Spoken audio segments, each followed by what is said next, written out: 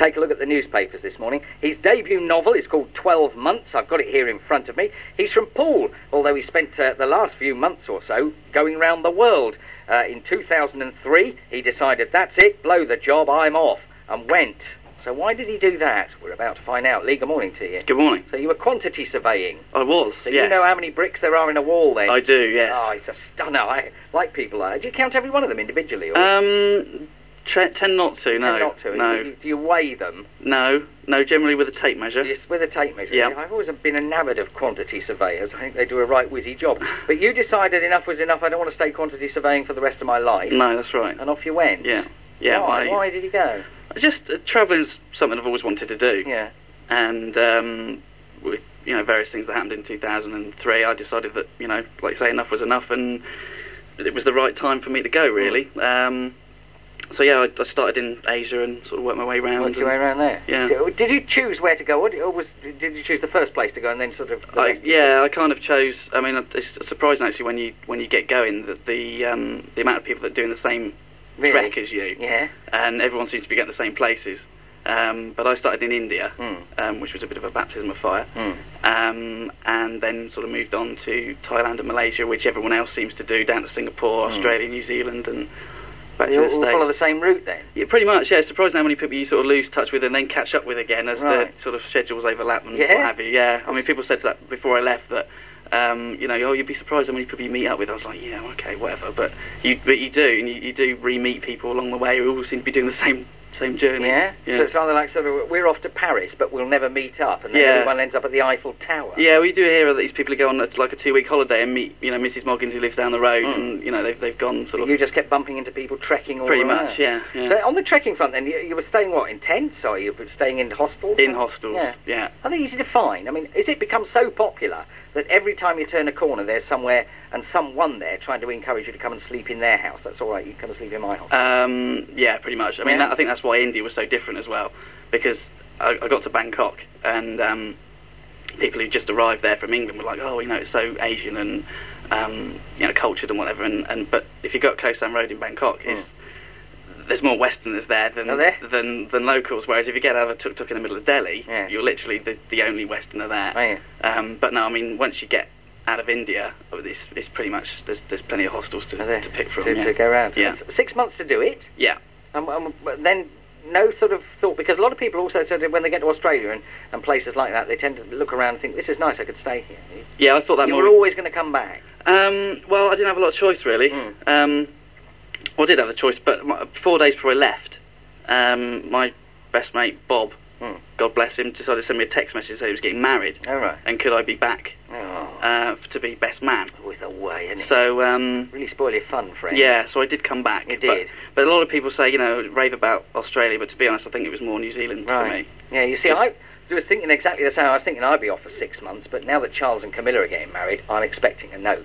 Yeah, absolutely. The wedding, so I don't want to go away and spoil their wedding day, really. To be honest. Yeah, so why not? Yeah. I've got to keep myself in readiness. I can see that.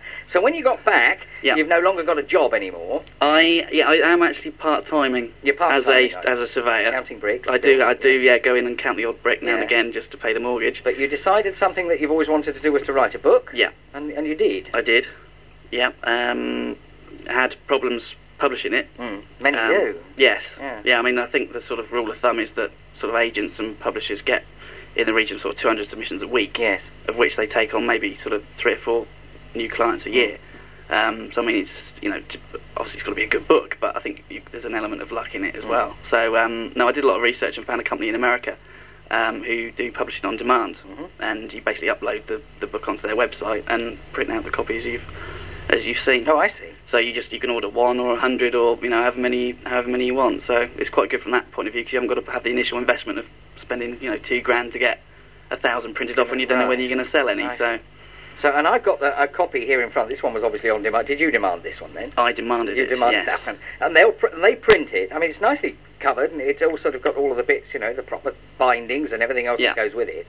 So it's a proper book, as they say. Yeah. It's not just a series of A4 pages and everything. No. So when you'd finished it, self-publishing was the way you wanted to go forward. Was the only way you could go forward. It's the only way I could go forward. Because I mean, as much as you want to believe in yourself, I don't know, and I still don't know. I mean, the book's hopefully going on sale next week, but I still don't know how many people are going to buy it. Right. And there's similar companies in this country who you can go on demand publishing with, but you have to pay like 500 quid up front. Yeah, right. So with the company I've been with, you don't pay anything. You don't. So you haven't got that initial outlay. Okay. But yeah, I mean, unless you're going to bite the bullet and say spend a couple of grand and then end up with 1,000 books that nobody wants. That's it. So you've got to be careful on that, haven't you? So you've done this one, but that's not stopped you because you didn't get a publisher to do it. That's not stopped you moving on and writing other things. No, that's right. No, I mean, I think there's the statistic that I think it's 95%. I read somewhere that 95% of people who write a book don't actually ever write a second. No.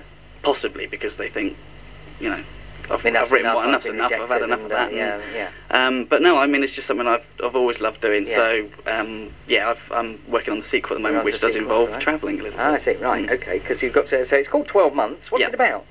It's basically about a guy called Connor in his mid-20s who finds himself on sort of New Year's Eve brooding in a nightclub on his own, having been sort of advised together by his dad, get out, and having split with his girlfriend, and his dad advised him, go out and sort of, stop feeling sorry for yourself. And it's really, he's kind of lost touch with his friends whilst in the relationship, as some people do. And it's him kind of rebuilding his life and rebuilding the relationships with his friends. And it's a 12-month journey with him and his friends up until New Year's Eve the following year. Right, oh, there we are. But the new ideas you've got, you're writing again, and no doubt hoping that you won't have to self-publish. Hopefully not. No, it'll go out to other publishers. No, that's right. I mean, hopefully see what happens with the bookshops next. Yeah. In the next few months. But if I want to get a copy of this, the only way I can do this now is from next week is to go online then? No, from next week. I mean, I'm very grateful. The Borders in Bournemouth and Ottakers in Poole have both agreed to stock it. Great. Because again, it's very difficult. You can't just walk into sort of a Waterstones or whatever and say, stock my book, please. No. So no, the two local bookshops have agreed to, and then on the website as well. Right. Okay. And the website being? It's lulu.com. Lulu. Yeah. .com. Yeah. And that's Lulu? Lulu, yeah. Oh, right, lulu.com then. And you can find out more about 12 Months by Lee Crompton, or pop into the local bookshop, Ottakers in Poole then, and the other one in?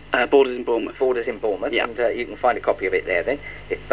Have a look through it and see. All the proper books are there. It's Connor, that always hated New Year's Eve, but this is a New Year's Eve that may well change his entire life, as you'll find out, no doubt. He's been looking through the papers, not Connor, but Lee Crompton.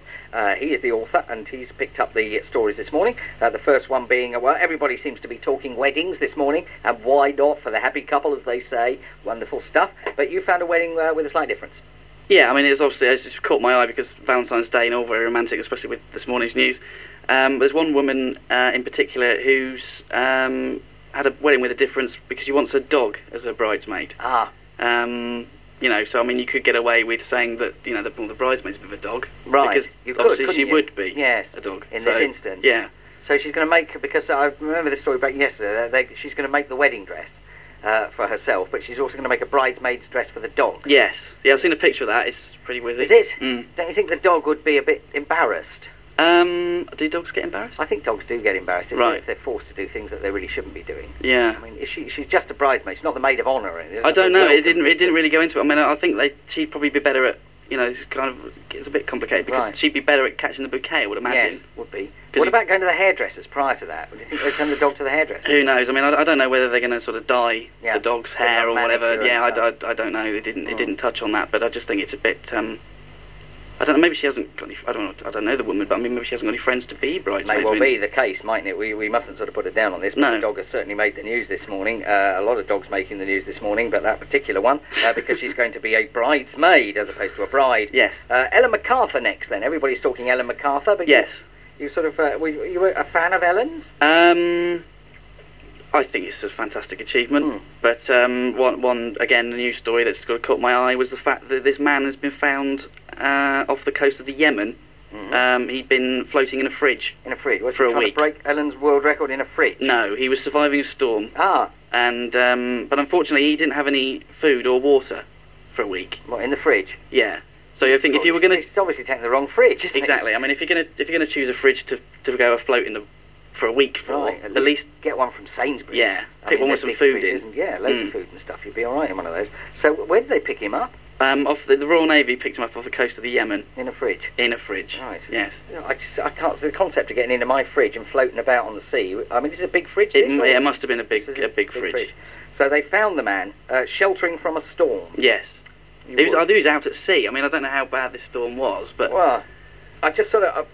I mean, there's a number of stories here. One, why was he in a fridge in the first place? I mean, if there's a storm comes along, I wouldn't immediately think... we don't give warnings out here when storms come. I mean, everybody gives warnings. Yes. Rain kills and things. Yeah. We do it on this programme. But if I suddenly start to say, storm warning, people across the south of England wouldn't immediately go for their fridges. No.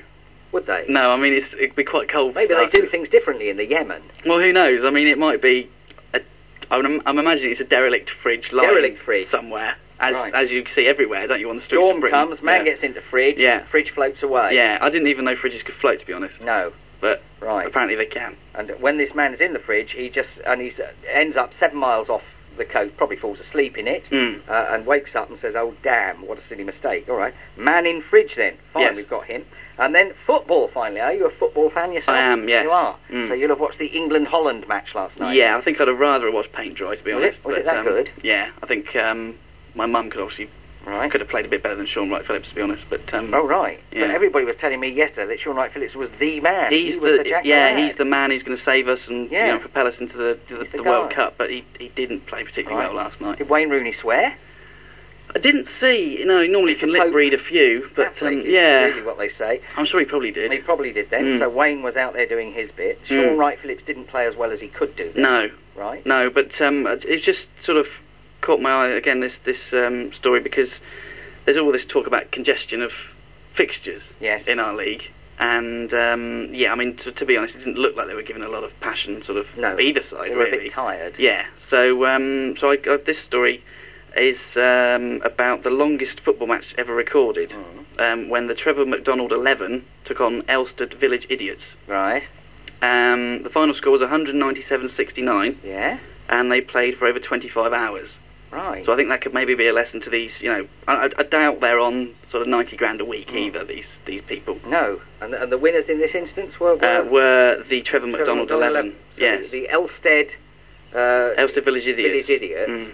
Similarly in that respect to Southampton then, sort of playing all that time and not winning. Well, I couldn't possibly comment on that. No, well, it's just mentioning Harry Redknapp. We have to mention him every weekday on the programme. Right, yes, I had noticed. Yeah. It is contractual. Are you sponsored by him? We're not sponsored by him, no, right. But we're trying to get him on. He comes on now and again as a summariser. Does he? We get annoyed at the fact that sports programmes have summarisers. Most of them are ex-Southampton managers, because they've got a lot of ex-Southampton managers. They have, lots to pick from, and we've actually decided, well, we'll go for the one that's there at the moment. Fair enough. Before he becomes ex. So why not get in there quick? Get in there fast.